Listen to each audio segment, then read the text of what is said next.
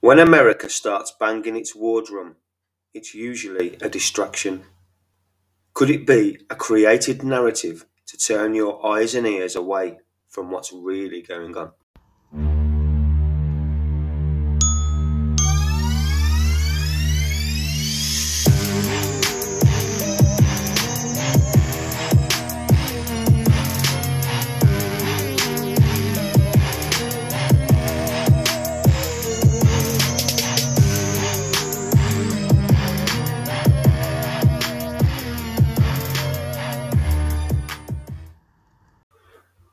Hello, my friends, and welcome to another podcast.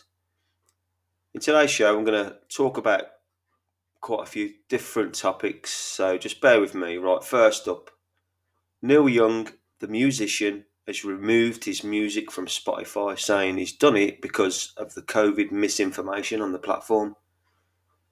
Well, just by doing a little digging, Hypnosis owns Neil Young's music.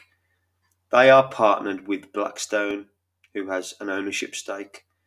Jeffrey Kindler, the former CEO of Pfizer, is a senior advisor to Hypnosis. This is why Young removed his music from Spotify. He's been paid off. Just another jerk to add to the growing list of traitors to humanity. Celebrities who sell their souls to the devil several times over. We've also got the little ginger tosser and his narcissistic wife, being Meghan and Harry, threatening the same. But let me tell you this, all these Muppets haven't threatened to leave Spotify before, and Spotify still play the Lost Prophets music. And you don't need to be Sherlock Holmes to see the hypocrisy there. So Meghan, Harry, and Neil Young, fuck off. If you're still wondering what I'm talking about here with the Lost Prophets, their lead singer Ian Watkins, go and Google him. Simple as that. Now let's take a little look at Russia and the Ukraine. So Western media a couple of weeks back reported 10 men were picked up between the unmarked border of the two countries and called it an invasion. Wow, that's got to constitute an invasion. 10 fucking men. Add logic into the equation. This is a country that's collapsing, Ukraine. Its social order is collapsing. Its military order is in a disastrous state of affairs. It's only logical for Russia to have eyes and ears on the ground. You know, being as though the Ukraine is right next door. When these soldiers were actually apprehended, the first thing they did was to flash their Russian military ID cards. They clearly wasn't there to fight, just eyes and ears on the ground for Putin. That is perfectly normal in a situation like this, and any country would do the same. The media's allegations, of course, comes with not 1 ounce of proof, not one photograph to prove their claims.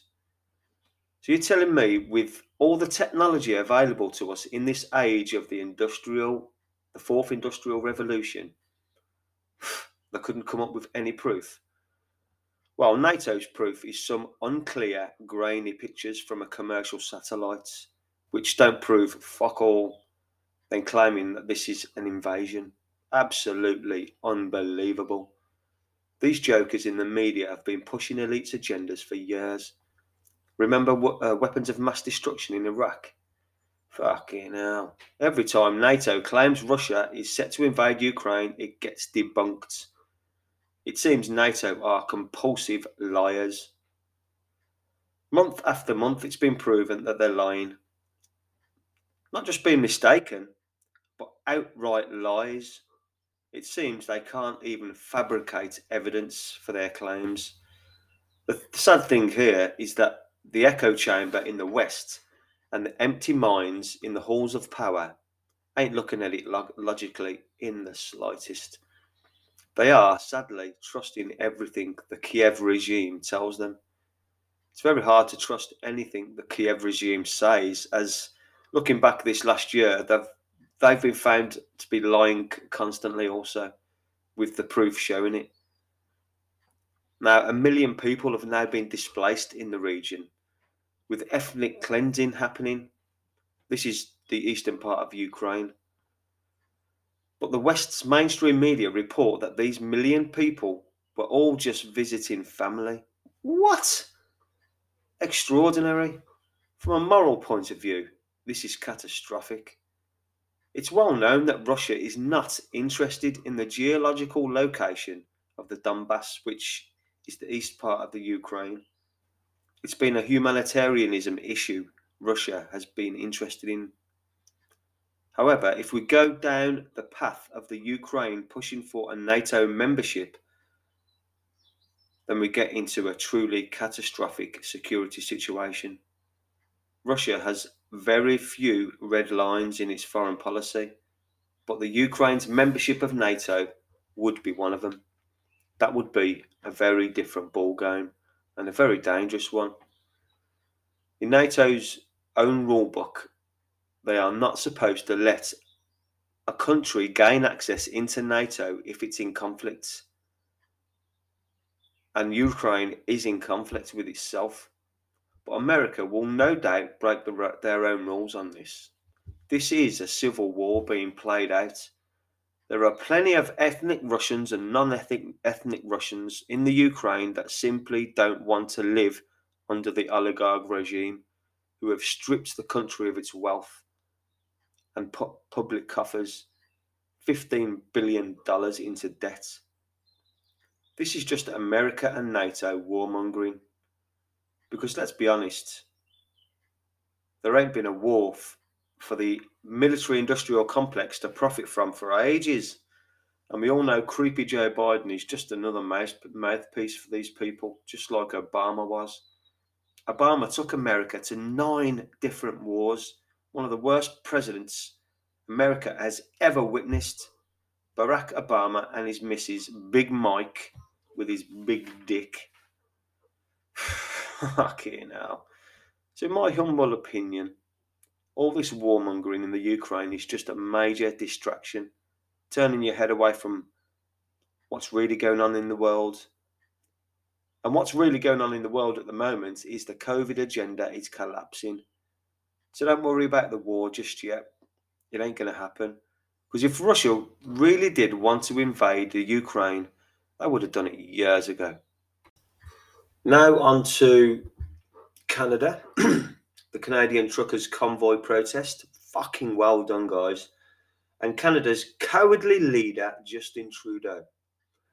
Right, so Justin Trudeau, listen to what he says here. This is one of his tweets. The convoy to Ottawa 2022 thing needs to stop. They are dividing Canada and we need to be united. Everyone knows I am the Prime Minister that is about unity and inclusion. And then he goes on to say, after that, please help do your part to make this stop. If you have family or friends that still haven't been vaccinated, do not allow them to family dinners. Do not speak to them on the phone. Do not reply to their texts. You need to do everything you can to make life difficult for them until they comply. Now that is one tweet. So the convoy in Ottawa to please help to make this stop. It's all one tweet. I can't get my breath. What a fucking bunch of hypocrisy. So I'm going to read you another tweet of his, going back a few weeks. This morning, this is Justin Trudeau, by the way. This morning, I tested positive for COVID-19. Bullshit. I'm feeling fine. And I'll continue to work remotely this week while following public health guidelines. Everyone, please get vaccinated and boosted. What a fucking cowardly little wanker this guy really is. So the truckers come to Ottawa to have a word with you. And what do? You fake fucking COVID and you go into hiding. So the whole world, not just your own country, the whole world now knows what kind of man you really are. You're a hypocrite and you're a fucking coward. Well done to the Canadian truckers. You have started a trend. UK truckers are doing the same, as are American truckers, and it's spreading all over Europe too. So, from us, with freedom on our minds, thank you for fighting for our freedom. Enough of Trudeau, the coward, anyway. Let's go on to the next topic.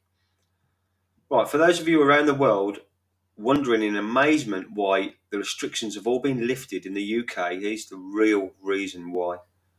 And it won't appear on any mainstream media. So here it is. So for those of you who have been paying close attention to the UK, you'll know why Boris Johnson has ended all COVID protocols, mandates and restrictions overnight without a second's notice. Nope, it had nothing to do with the science. Us Brits, we got smart, we lawyered up, and we started filing criminal charges against pharmacists, doctors, nurses, and any medical professional who turned a blind eye to the adverse reactions from the vaccine. We filed these criminal charges with the local police departments who had an obligation to investigate the allegations. The charge? Accessory to murder. It escalated so quickly that Parliament had no choice but to shut it all down. But that could never happen in America or the rest of the world, right? Wrong. Texas already adopted the same strategy, and criminal complaints have already been filed with the DA for murder. And so it begins. We have found a way to end restrictions in the UK, and now it's your turn. America, look to Texas for your inspiration.